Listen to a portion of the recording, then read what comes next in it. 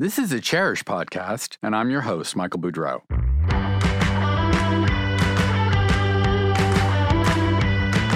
I'll be taking you for an inside look behind the glamorous facade of the interior design industry. At a time when every aspect of the business, from sourcing to trends to marketing to dealing with clients, is undergoing rapid change.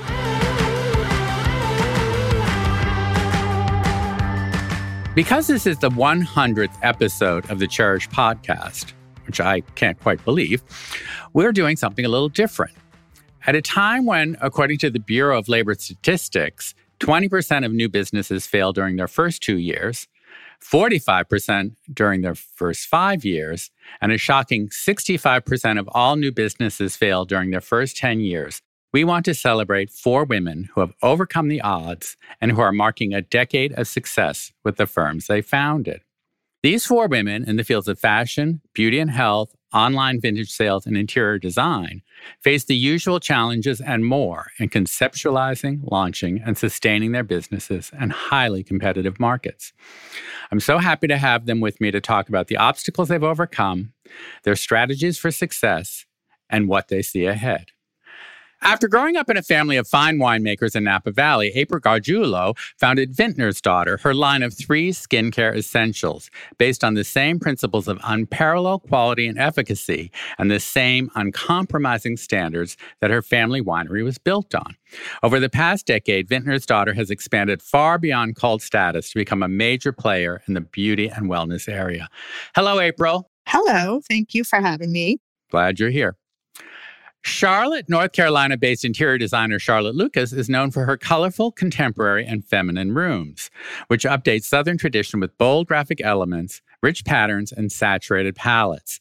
A North Carolina native and the daughter of a designer, she infuses all of her designs with a love of history and her own youthful spirit. Welcome, Charlotte. Thank you so much for having me. I'm excited to be here. Great.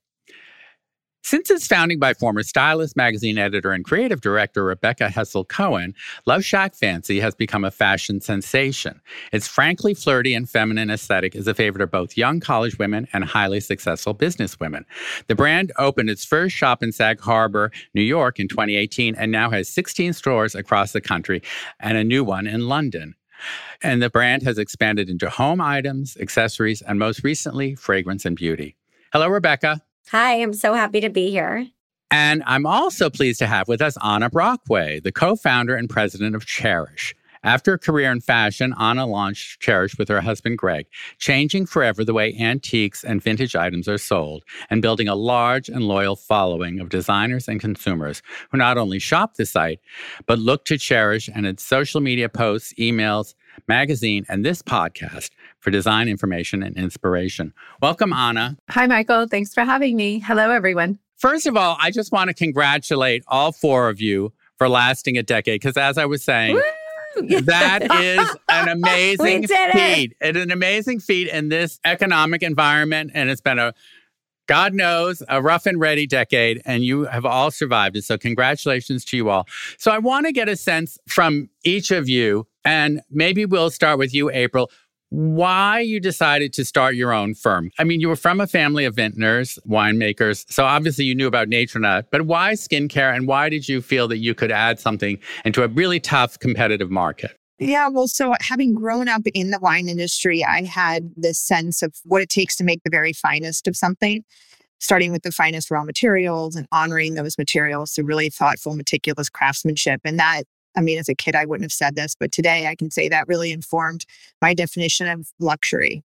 And at the same time, I was somebody who always struggled with my skin. I had cystic acne, pigmentation, all the things that come along as you get older, and was using what I thought were luxury products. They were certainly very expensive products. And it wasn't until I was pregnant with my first daughter, I started looking at the ingredients. And by no means did I think the products were going to be like clean, but I did think that they were going to be, again, luxury, right? They were going to be made with some of the highest quality raw ingredients. Well, what I found was exactly the opposite, that they were made with some of the cheapest, lowest quality ingredients in the world that oftentimes were also harmful to both myself and the environment.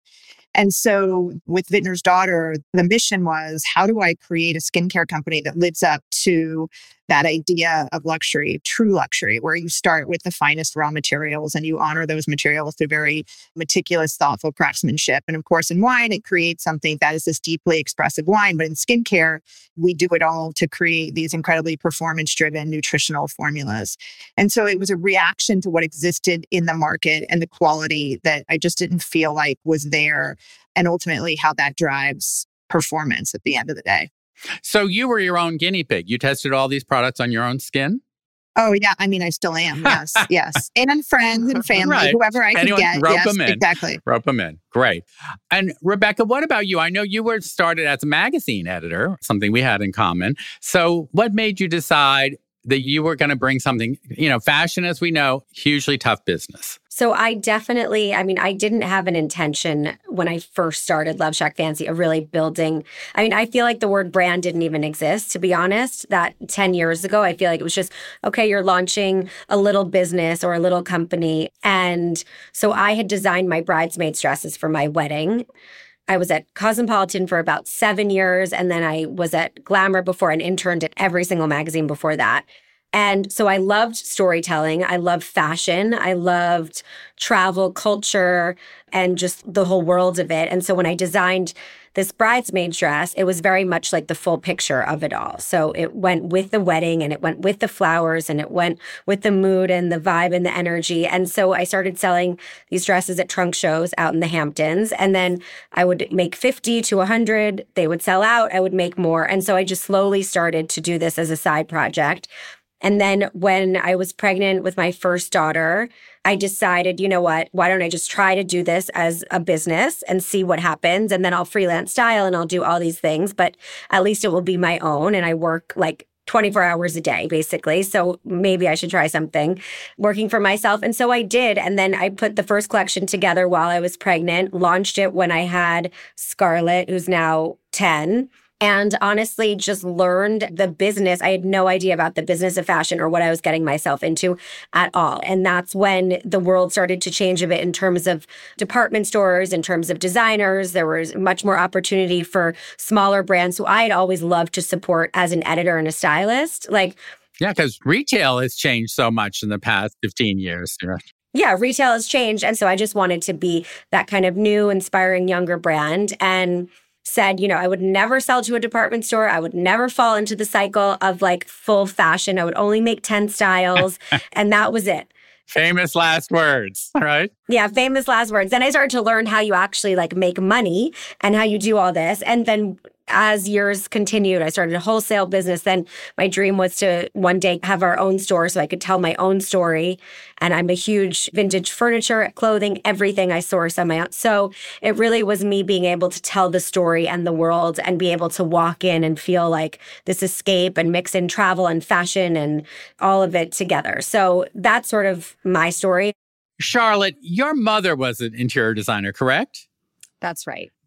So did you know from an early age you wanted to go into that? Or were you one of those rebellious teenagers that, I don't want to ever do anything my mother does, but then you came around to it? How did that happen? No, quite the opposite. I knew exactly what I wanted to do when I was younger. And my mother was so hands-on with me. We moved around every 2 to 3 years because of my father's work. And so my mom was tasked of making a house a home every 3 years for 3 girls. And so she helped us establish what that meant. And so what that meant personally to my sisters and I. So she was very hands-on with us about what we wanted our bedrooms to look like and feel like. And so I knew I wanted to be an interior designer. I went to design school at the University of Georgia and worked for many very talented and very wonderful designers for a little over a decade, and then got pregnant with my first daughter and just kind of decided to step back for a moment. And I thought that I would give motherhood a shot. So similar to Rebecca, it was unintentional of how I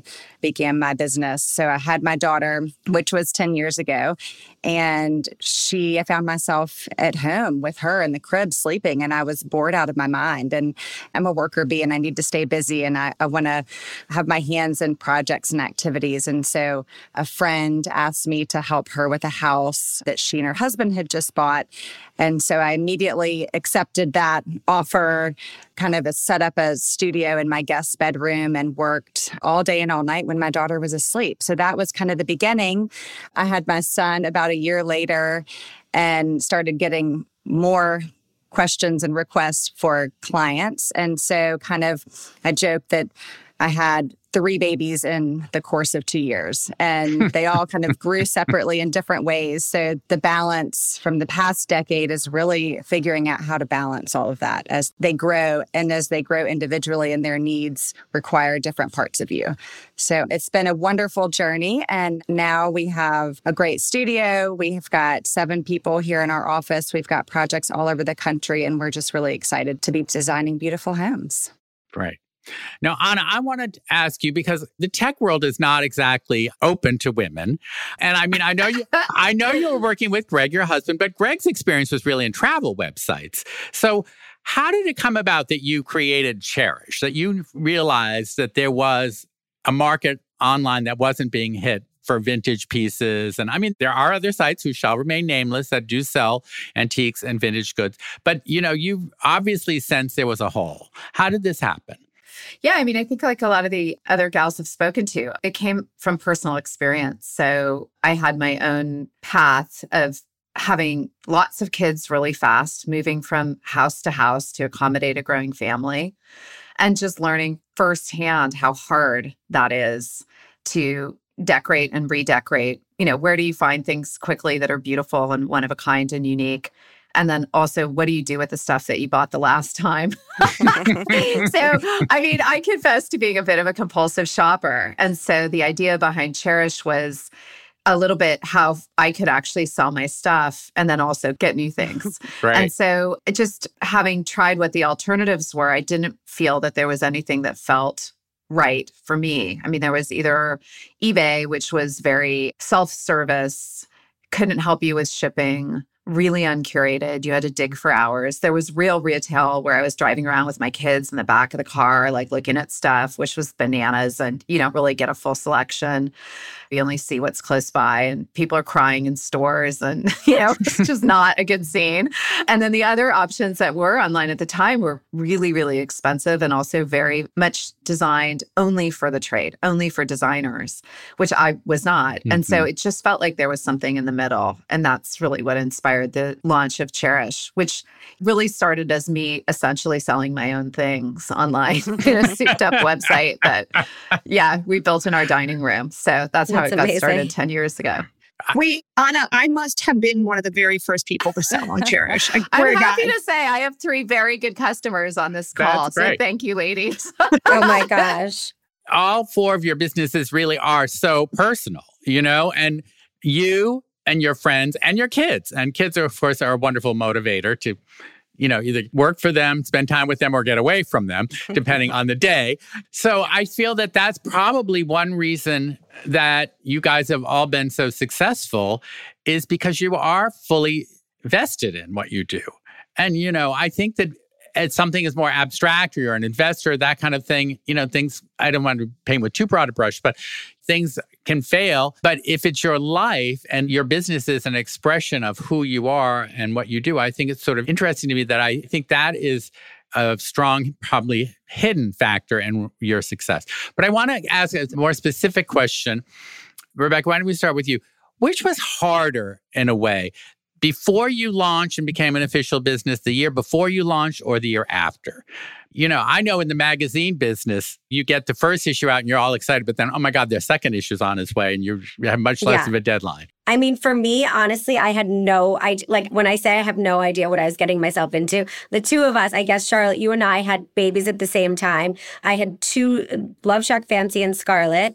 And by the way, I have a 9 and an 11-year-old. Oh, so very similar. So it's literally all. So we all have the same kids. They're all basically the same.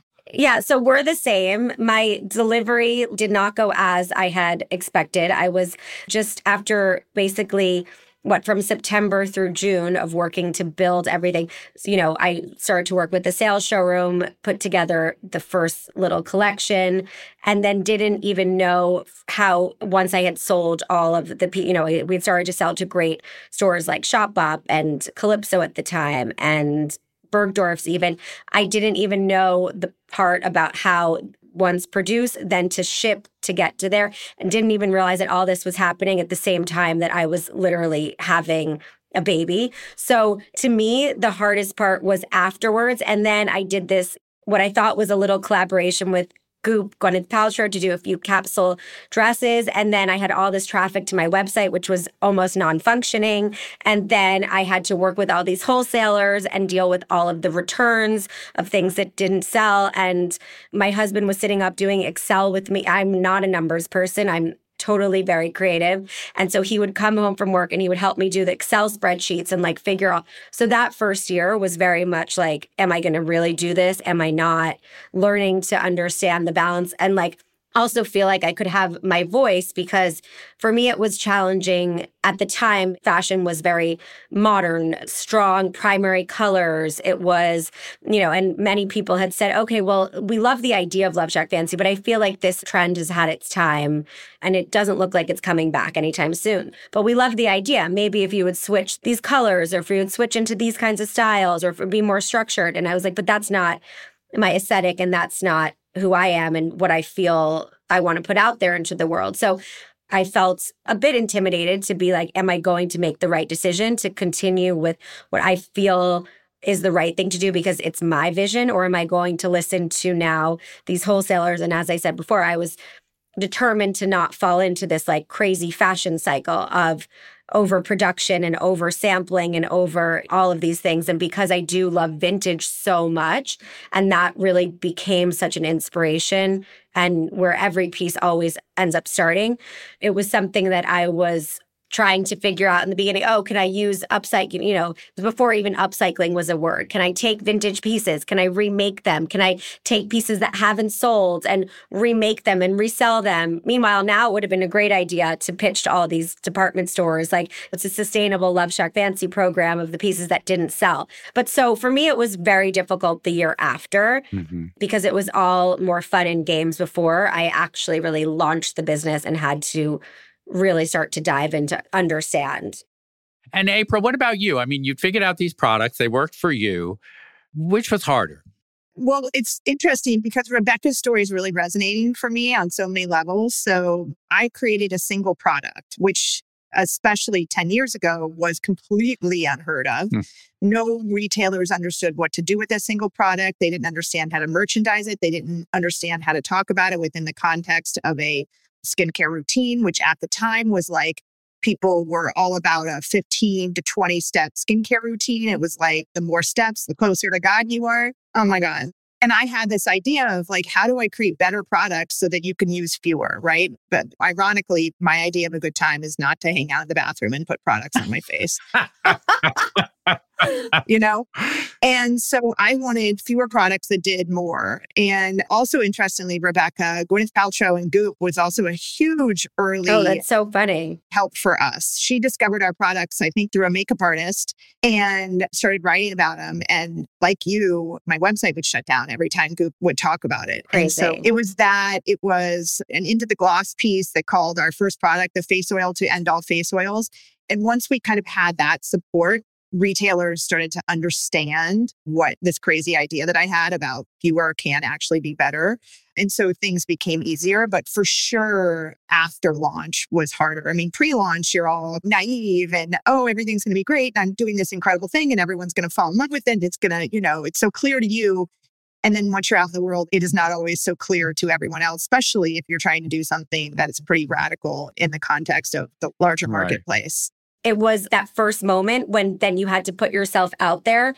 And then you realized also that you also have to sell yourself and you have to sell this, and so it's a crazy feeling when I think back to it about our people. Like, you don't think that anyone's not going to like it. And so, because you love it. And so you obviously feel so proud of this world product vision brand that you've created. And so then it's like the judgments got, and then these things. And so you have to sort of also, I think the hard part is like to filter out the noise and to just stay true, because that can get so confusing sometimes, and intimidating. And Charlotte, you worked with designers and you took your hiatus and you had your children. So was it really scary when you decided, I'm going to hang up my shingle? Which was worse, deciding you wanted to do it or once you opened your business? No, the deciding to do it was very easy and it felt very organic for me, which was wonderful. And I usually make all my decisions that way of just what feels right.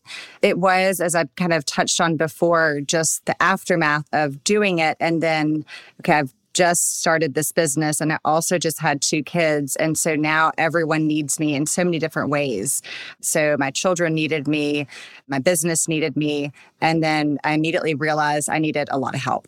So one of the things I'm really good at is outsourcing. So immediately hired, a nanny to help with the kids and hired my first employee and then realized, like as Rebecca's saying, she's not a numbers person, neither am I. And so I wasn't even going to try and task myself with the accounting and finances of the business. So immediately hired somebody that could do the invoicing and kind of keep track of the finances for the business. So it was really a matter of kind of putting the people in place and kind of getting operations set up. And I also did not go to business school. So running a business did not come naturally to me. And I think that's one of the hardest things now, 11 years later, is that I'm running a business and I went to design school. So I do.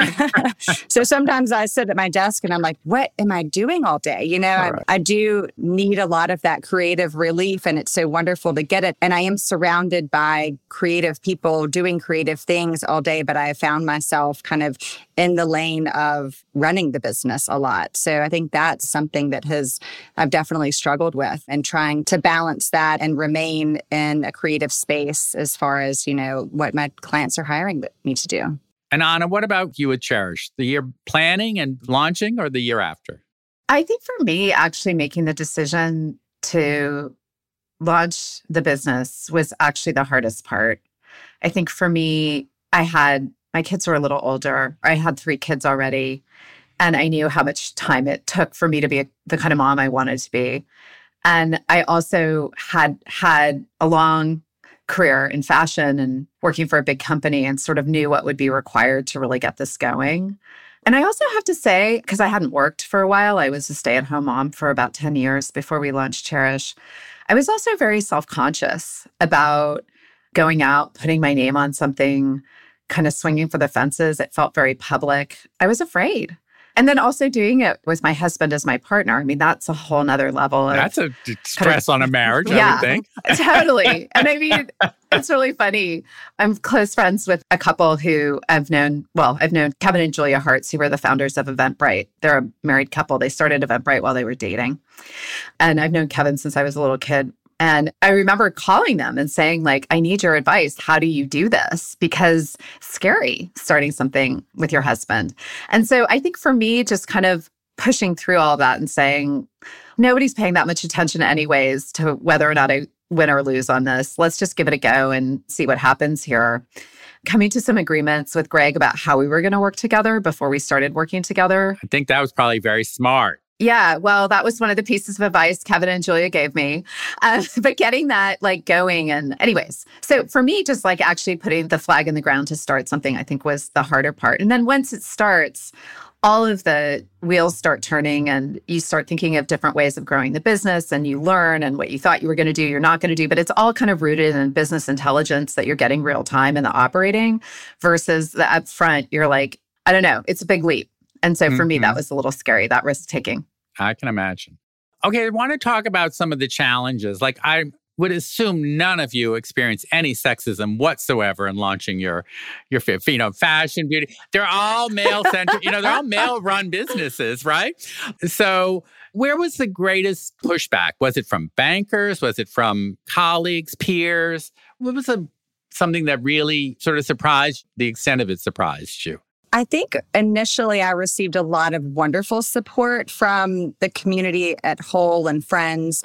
I think it's a little bit more interesting for me because I work so closely with spouses for their home. And so I become really interconnected in their finances, in their personal life, in their marriage, and how they live at home. And so I think for me, a lot of times, maybe a woman would come in and she would reach out and want to hire me to do her house.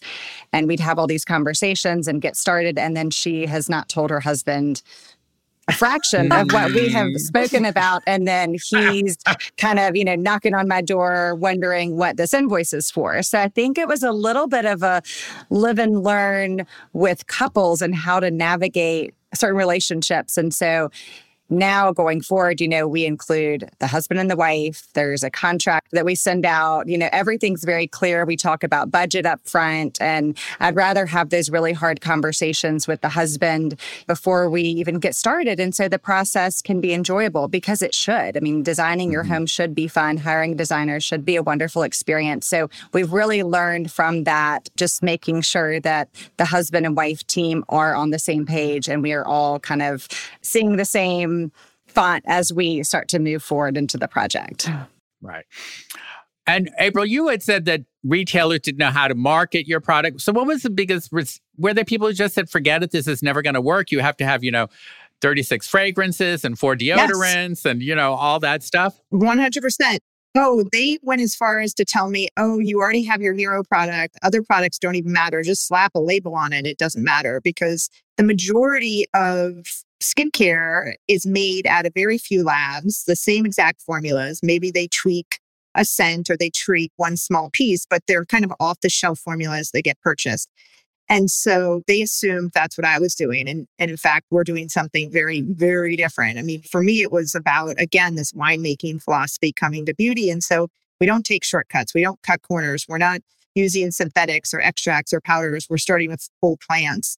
And so, every bottle of Vintner's Daughter takes between 3 and 5 weeks to make, which is something like 70% slower or 70 times slower than the average beauty product. So, I mean, yes, I was encouraged to make the junkiest, grossest product. And they would say, oh, it doesn't matter. Just slap a label on it. You are, what have you. And, pretty bottle, that'll sell it. Oh, yeah, exactly. And I mean, I can remember talking to my dad about wine and kind of at the time we make wines that are much more kind of like balanced or old world style or whatever you want to say. And I can remember asking him at the time when it was all about these big, juicy, cherry, big oak wines. And I remember asking him like, why don't we do that? Because it's pretty easy to manipulate wine on the inside. And he was like, April, because if nobody buys these wines, like I'd have to drink them. So I'm only making the best. I mean, like I remember him telling me this, right? That's so great. And so then I remember being kind of like, boy, like with the same decision in front of me. And I was like, well, I can't do that because if nobody buys this, I got to use it. And I'm only using the best skincare. Like it's not, So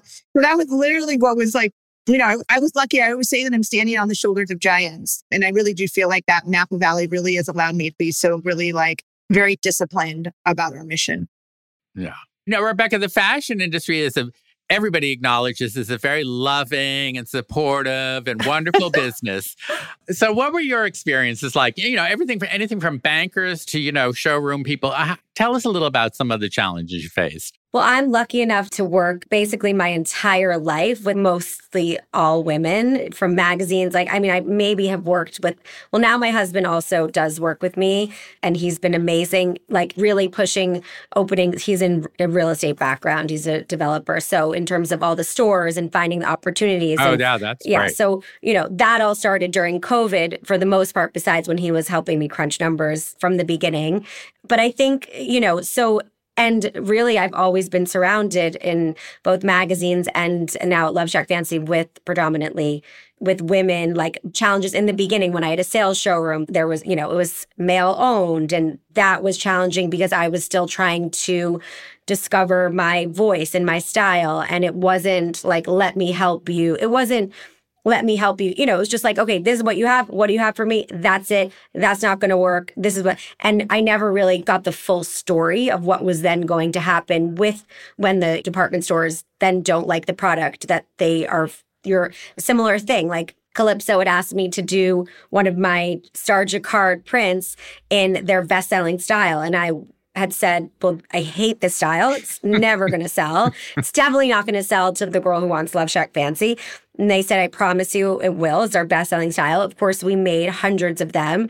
I saw the order that came in. And what happens? They don't sell it, And then who's stuck with it? Me. So I learned, unfortunately, in the beginning, the harder way. And I think it was, so then that was one of the steps where after 3 years, I then took sales in-house. And then I started to really build a team. For me, I learned more from maybe experiences and situations where I felt I could have used much more leadership as opposed to, and like trying to think I could do it all myself or have a consultant to help sometimes, not others, because I didn't have the budget necessarily to pay for who I would wanted to hire.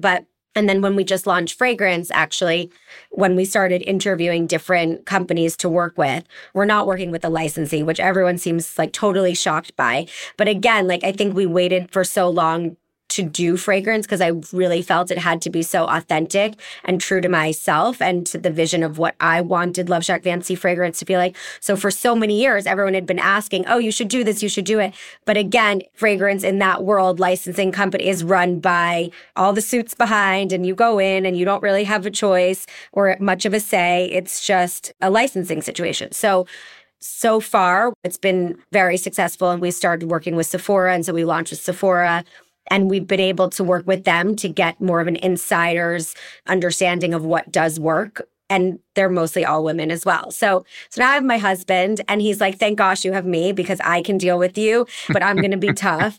So I've learned to basically surround myself with mostly all women. And by the way, the beauty industry so far seems so much nicer than the fashion industry. I can't even believe it. I think any industry is nicer than the fashion industry. I'll tell you that. I know, right? Never. I'm like, oh my gosh, everyone wants to lift each other up and talk to each other. This is amazing. Right. So nice. Right.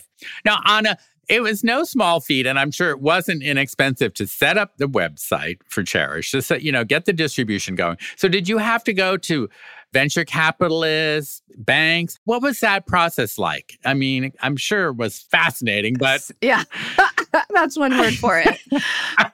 So the first year, we actually bootstrapped it. So Greg and I started the company. We quickly brought on 2 friends and colleagues, one of whom is our CTO, Andy, and we basically kind of hacked a Shopify site. This is in the early days of Shopify, by the way, together to get just something out, like what the tech industry calls an MVP, minimum viable product, just to see what would happen, kind of as a test. And so that's what we launched with and used for the first year as we really learned about the business model and what worked and what didn't. And then we went out and we started raising money through the VC community. And suffice it to say, first off, I'm super proud. Rebecca, congratulations on Love Shack Fancy being such a women-powered business. I think probably all of ours are. Chairish is too. It's the rare tech company, I think, that's, depending on the day, anywhere from 75 to 80% lady run. So it's really nice to be able to say that because it's uncommon, particularly in tech. But the venture capital community is notoriously not. There's almost never did I walk into a room and present my idea to someone who looked like my consumer. And so funny things that happened were, let me go call my wife and see if she's heard of it.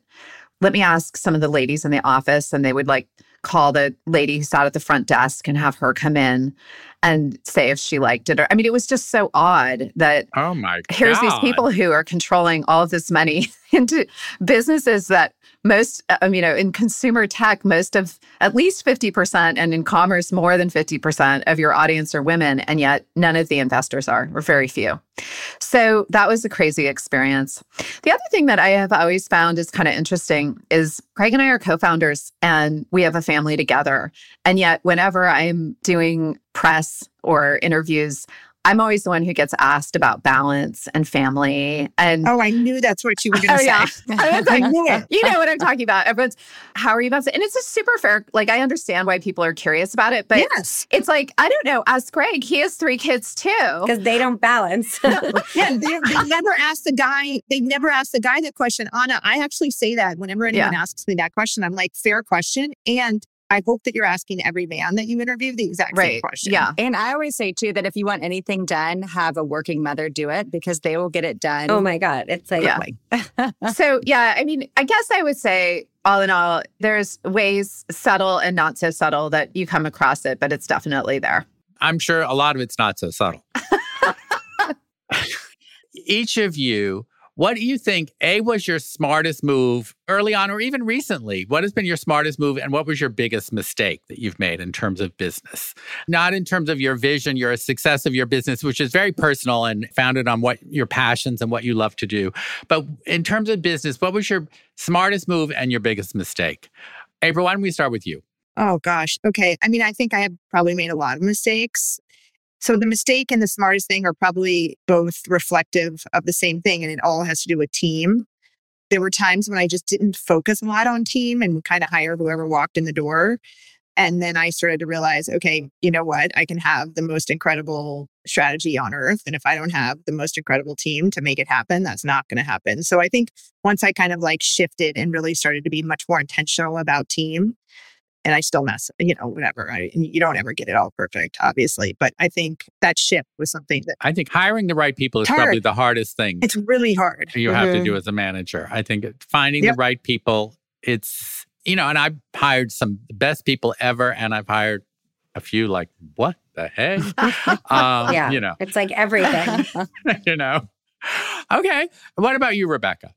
I mean, I would say the same. I would say hiring, just really incredible leaders, because I am the creative, the visionary, and I have more ideas than life itself, and too many ideas and too many, so really having a very well-rounded, and now I finally have like quite a senior leadership team, which I never did before. I had like a bunch of early 20-year-olds running around the office, and I had almost no managers. So I think building that kind of structure and really finding the right leaders to help me carry out my vision and to help teach me and to help educate me and have the business grow, because there's only so much that I can possibly do. And then for sure that. And then I would say also for me, the most like pivotal moment was opening my first store in Sag Harbor, which I did 5 years ago when everyone told me not to. Retail's dead. Don't ever make this mistake. Meanwhile, you're like having the last laugh now. Meanwhile, so that was really something. And so we opened the doors, and it was just like generations of girls, women, like all of these incredible customers. But I had no idea how to run the store or do the rest of it. So that comes later after the fact. But I think that was the most important decision I made in terms of following my gut, because I really was so frustrated with just seeing like a few different dresses on a few racks at like Saks or Intermix, and it didn't tell the story. And I had such a strong vision. And the only way to really be able to show that was in a real place where you could walk in and you could be immersed into the world of LoveShackFancy. And the biggest mistake, I have to say still, was listening to those wholesalers, the names remain anonymous, and taking back all these returns that like left me with a million sleepless nights. And I almost was going to have to either close the business or continue on, and then figure out, then it's the whole, like, you have to off price, it's a whole slippery slope after that. But anyway, listening to them and not following my gut, which was always usually right. And I would say was the biggest mistake, but then I ended up learning from it. Yeah. So biggest mistake, and then be able to work from. Rebecca, I love hearing you talk about a physical shop. I'm like I'm right now. I am where you were 5 years ago. Okay, do it. We'll talk. And Anna knows I want her to open up a shop so badly. Oh yeah, that would be amazing. I do too. Okay, Charlotte, what about you? I think kind of that common theme is that, surrounding yourself with the right people. And I would say that's one of the most important things through the roller coaster of a ride that it's been, is finding the right people and making sure that they become almost like family. I mean, you spend more time, or I spend more time with my work family sometimes than I do with my children. And so it's really important for me, who is here in the office with us. And that kind of piggybacks to continuing to surround myself with important people. My sister and I went into business together 5 years ago, and we created a fabric and wallpaper company. And she's also a designer, an interior designer. She did go to business school. And so we both found ourselves in the interior design world. I went to business school, or I went to design school. She went to business school, and we were constantly consulting with each other. Like weekly, she would call me and have design questions. I'd call her and have business questions. And we were like, gosh, I wish we could, somehow figure out a way to work together. And so 5 years ago, we did. And we were like, this is an organic branch off of our business, and kind of creating a brand similar to, Rebecca and April, and a physical product. And also kind of knowing that as a designer, what is out there or what is kind of missing in the marketplace that we as a designer want, similar to what Anna was mentioning. If we felt like there was was a niche that needed to be filled. So that was one of the best things that I've done recently. And I think the worst things that I've done are, not listening to myself and, seeing red flags, but not paying attention to them, because the one thing I've learned from that is those red flags never go away. They just continue to get worse. So to be able to eliminate those, whether it's a situation, whether it's a collaboration that you're not really aligned with, but seems kind of tempting, or just a client that, seems really exciting and they have a beautiful project, but they're just not, it's not the right match for you. It becomes kind of like a marriage for a couple of years. So not listening to my gut in situations like that is where I've gotten myself in trouble. And I try to do better each time. And Anna, you've never made a mistake with Cherish. Is that correct? Where do I start, dude? No, I think the things that have gone right, similar to what other people have said, is like really listening to what seems like the right choice for you, even in the face of opposing opinions otherwise, which there's no shortage of. So for us, that looked like, in the tech world, and when you're starting a marketplace like we were or are, the more supply, the better, right? Like in order to have a store, you need stuff on the shelves. And so there was a lot of pressure on us in the early days to kind of take everything that was submitted to us as inventory and not have a curatorial point of view, because that's how you get to scale faster, is you have more and more stuff. And I felt really strongly that that was the wrong thing to do, and that we should have a high expectation level around the quality of the merchandise we were taking, and that it had to be sort of lovingly curated and edited to create a different experience that was more sophisticated and more premium than what you find anywhere else. To have kind of an editorial point of view in a marketplace from an investor and often tech perspective it's a speed bump. It slows you down. It's a governor. And so I had to really advocate for that point of view.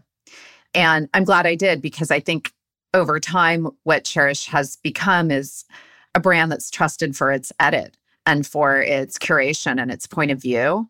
And most marketplaces aren't like that. And that's what makes us different and I think special. So it's an example of a place where you really have to stand up for what you believe in. And then on the flip side, it's a really dangerous thing, because there's also been times where I haven't done that. And similar to what Charlotte was saying, you sort of always live to regret those moments where you're like, everyone's telling me this is the fastest way to get a feature or a function or some sort of special thing out on the site, is if we skip these 3 things and we'll add them later. And then that product will come out, a feature on the site, and you're just looking at it and you're like, this is so sucks. Like, it's not at all what I thought. And they left all the good part out. And, the flip side of it is when you don't do that, it's just something that haunts you. Like, it has to be fixed immediately. And you learn to go back to the beginning principle, which was to trust your instincts and stand up for what you believe in, which is, there's a lot of persuasive arguments otherwise that it's easy to lose that at times. Yeah, I'm sure. Now, you have all survived and thrived for 10 years, which is a fantastic milestone, and congratulations to all of you. But now you have to, sustaining success is as hard as achieving success, as we know. And I know you all want to expand your audience, expand your brands, and God knows marketing and retailing have changed so much in the last decade since you launched. Traditional media has shrunk, social media has become so huge. So how do you see promoting, reaching new audiences, expanding your clientele? How are you planning to do that? How do you think about it? Let's start with you, April. Oh gosh, I don't know if I'm the right person. I was about to say, I cannot wait to hear what everyone else has to say. To your point, it's all changed, right? It's like radically different, and everything that used to work doesn't work, and disco is dead. It's all not working. So the reality is that Vintner's Daughter has grown. I always say we've grown G to G, girlfriend to girlfriend. And ultimately it is this kind of like, I'm going to tell my friend, they're going to tell their friend, or your sister or your mom or what have you. And so to find more opportunities for that, even social media started out as that, right? And so to find more opportunities for that is what we are focused on. Those moments that, whether maybe it is literally a person to person, but where are those opportunities to amplify that moment as well? So that's what we're thinking about. Yeah, I have one suggestion for you. Let's hear it. Start a men's line. I actually secretly think we have tons of men because we get emails all the time from women who are like, if my husband takes this one more time, we're going to get divorced. Oh my God. So funny. Make it an open secret. Okay, reach out to them. Okay. Thank you. Rebecca, what about you? What are you thinking about? How do you continue to get your message out and make it louder? I mean, for us, we have the last 5 years, I want to say, we've been doing all these different collaborations, so everything from Target to Gap on the bigger scale to Pottery Barn we do, which is inspired by my love of vintage, and antique furniture. And because every piece in the store is unique and sourced, to sneakers, Superga, Bogner ski wear. I mean, there's just so many different things. We just launched our own fragrance. So in terms of that world of going into the beauty space, I think that fragrance, definitely LoveShackFancy beauty is for sure here to stay. I see what's going on through the girls in the office, through my own daughters with beauty. I learn from all of our customers. I'm very, very engaged with our social media network, with our Instagram, Pinterest, TikTok. So there's, and because LoveShackFancy really does span so many different generations.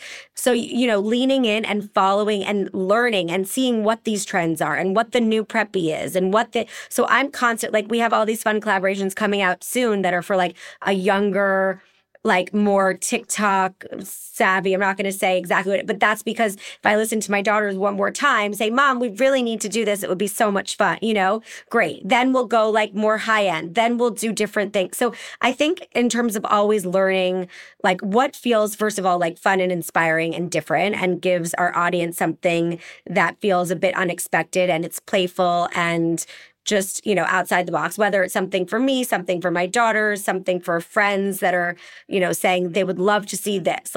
Everyone's when are you going to do men's? We just started to do a little bit with our Gap collaboration. We did for the whole family. So thinking in terms of that, and then really social media is you can't avoid it. It has to be your best friend. And TikTok is now basically a search engine for all these younger customers. So they don't even use Google. They just use TikTok to search the best nail salon in their area or whatever. That's what they live by. So understanding what that world looks like and seeing how it works for your own brand, of course, but then not feeling too, you can't take it too far because you have to know that can go in and out and be so trend based. And we're, obviously I feel all of us are very more of also timeless. And we don't want something to just be a quick little moment. So I think there's just a balance between all of that, really, and understanding who you're speaking to, when you're speaking to them, and then also understanding that I love the friend to friend thing too, because it really is very much oh, now that we have, all this beautiful elevated design pieces, it's harder to market that because those customers aren't on TikTok and they're not as much on Instagram. Maybe there are some on Facebook, but they're going into our store and they're seeing that they felt that they couldn't find enough to wear for themselves. They were shopping for their daughters, but they wanted to wear LoveShackFancy. So then we started designing for that more mature, elevated customer. So I think it's really about just understanding the different ages of customers. And Charlotte, you said you've expanded into wallpaper and fabrics, but how do you keep your business going in terms of clientele? Do you get clients rather from Instagram? How does that work for you? How are you thinking of expanding, or maybe you're not thinking of expanding, you just want to continue and be, successful? That's a great question. I think that Instagram is one of our best friends. And I think that, it's a free tool, which is amazing to have. I think that's a massive part of our business. But I think that a lot of people get carried away what they see and are posting on Instagram, and it's a fake world. And I think that for us as designers, we're not creating a product, we're creating an experience almost. I mean, we're creating a home for a family, and those things are very real. And it's almost so different. And so I think for me, the most important thing to continue to grow my business is the relationships that I have with my vendors, with my clients, with all of our contractors. And so I think that relationship is, I mentioned before, kind of becomes like a marriage when you're working with clients over the course of 2-3 years on a project, depending on what it is. And for them to be in their home for the next 10 years, or it's for their forever home, and they're entertaining and they're telling their friends, and that kind of word of mouth, kind of friend to friend word of mouth, is the most valuable tool we could have. And so I think that's really important for me. And I think that our clients come back to us to do second homes. They've also come back to us and approached us for doing a project for a business that they're associated with. And we've recently kind of got into some hospitality work and doing some boutique hotels, which is definitely a step of growth for our firm. And so it's all about that relationship, though, in the very beginning, and how that's fostered and keeping it. And I'm proud to say that all of my clients are, long after their projects are done, are very dear friends. And so I think that's a really important and special piece of the business too. Totally. And Anna, I know you've done some partnerships. You just expanded into vintage jewelry and handbags. You worked with a lot of designers. You had the Bergdorf Art Gallery last January, which I believe is being repeated again. Yes. So how are you thinking about expanding the audience for Chairish? Yeah. I think we've spent a lot of time reflecting on what it is that makes the brand special and valued by people. And so a lot of it is rooted in the idea of kind of one of a kind being the ultimate luxury, right? Like that is really, I think, what makes our customer excited, is the idea of kind of a one and only marketplace. And our edit and our technology is all really based on that idea. And we've been able to attract over the past 10 years and build and cultivate really a community of people who care about that. And so when we think about where to go next, we think about those as kind of being our biggest assets to play with. So that's why things like jewelry start to make sense. And we're starting to do more and more with art, which has been a really important category for us. That's really the focus of our pop-up with Bergdorf's, which we'll go back and do. And then I think increasingly one of the things that we get asked about are experiences. So one-of-a-kind experiences. So I spend a lot of time traveling around the country, going to antique shows, going to flea markets, going to all kinds of locations where our inventory exists and our sellers exist. And a lot of people are really curious about that. I mean, that's something that we're really excited to start to think about, because we do get a lot of requests where, can I come with you here? Can we go here together? I'm curious about that. And so that's something we're starting to do and think about experiences. One of the really fun things that we're working on right now is a special Chairish first ever hospitality destination, which will be a part of the Colony Hotel in Palm Beach. And that's going to launch in January. Oh, fun. Yeah, it's really been fun. Many people will know that Palm Beach, and in particular West Palm Beach, is one of the best and most storied and kind of vintage hunting grounds in the world. Mm-hmm. And so the opportunity to work with all of our dealers there and really create a one-of-a-kind bespoke experience for Chairish within the Colony. Yeah. Anna, that's so cool. That is so exciting. I can't wait to see it. So more to come on that. I'm kind of breaking the news. I'm not sure. Right. Going to get yelled at by the PR team. But that's exciting. Yeah, it's going to be really fun. So I think things like that are starting to be, again, what are our assets? One of a kind, great curatorial edit, and a really sophisticated, cultured, and curious shopper who loves us. And so how do we bring all that together, both within the home decorating space, but also beyond that? So that's what we're thinking about. The other thing is, I think, which we've all talked about here, is really careful listening to who your audience is and really getting out there and spending a lot of time with them. So I spend, as you know, a lot of time traveling. And when I do that, anytime I go to a city, I meet not just with our sellers, but I also meet with our buyers. And I'm not afraid to just call up people who I know have placed big orders with us and say, like, can I take you out for lunch? Or, just really spending time hearing what they like, but even more importantly, what they don't like about what we're doing. And then from that, I think you're able to really discern who you are and what your value proposition is, essentially. And that becomes the building blocks and the jumping off place for a lot of other components. It's hard because there's so many tempting things and so many alleyways and opportunities to explore that are interesting. But I think you always have to take it back to, am I credible as a brand in that area? And how can I do it better than who else is doing it? And who is the enemy in that space? And am I going to be able to somehow provide something that's differentiated from what's already out there? Okay, I want to ask each of you one last question, because this has been fascinating and it's been so interesting to me how personal and passionate your businesses are, and I don't know if that's I mean, a lot of men are passionate about their business. I don't want to say that they're not. But, I think that your businesses came from your lives and your own personal passions. So what would be your one sentence of advice to anyone, but especially a woman who's thinking of starting her own business? What would be your slogan, motto, whatever, in brief, advice to someone? Rebecca, why don't we start with you? Mine would be to follow your gut and stay true to your vision. Don't let anyone steer you off course, and really just stay true to yourself. Great. April, what about you? I mean, exactly the same. Just follow it with like a lot of heart and a lot of hustle. Mm-hmm. Good advice. Charlotte? Ditto to Rebecca and April. And then in addition is just surround yourself with people that are good at things that you're not. So kind of balance, with all of your qualities. And Anna, we give you the last word. Well, all of that. You can put all of them together and say it perfectly for us now. We're going to do a sampler. It's not original advice to me, but it's advice that is commonly repeated in the tech industry. I think it was Reid Hoffman who said it. I could be misattributing it, but it is, if you're not embarrassed by the first version of your product, you launch too late. And I always like to tell people that because whatever you put out into the market, you're going to change. And you're going to change it a lot, and you're going to evolve it, and you're going to learn. And you have to get over waiting for perfect to arrive, because it never will, and you'll never get started. And so I think it's just really important to accept the humility that's going to come with the process and to lean into that and give it a go. Well said. That's fantastic. I love that. So I want to thank my wonderful guests today, Rebecca Hessel-Cohen, April Gargiulo, Charlotte Lucas, and Anna Brockway. I want to congratulate them on their 10 years of success, and we can't wait to see what the next 10 bring.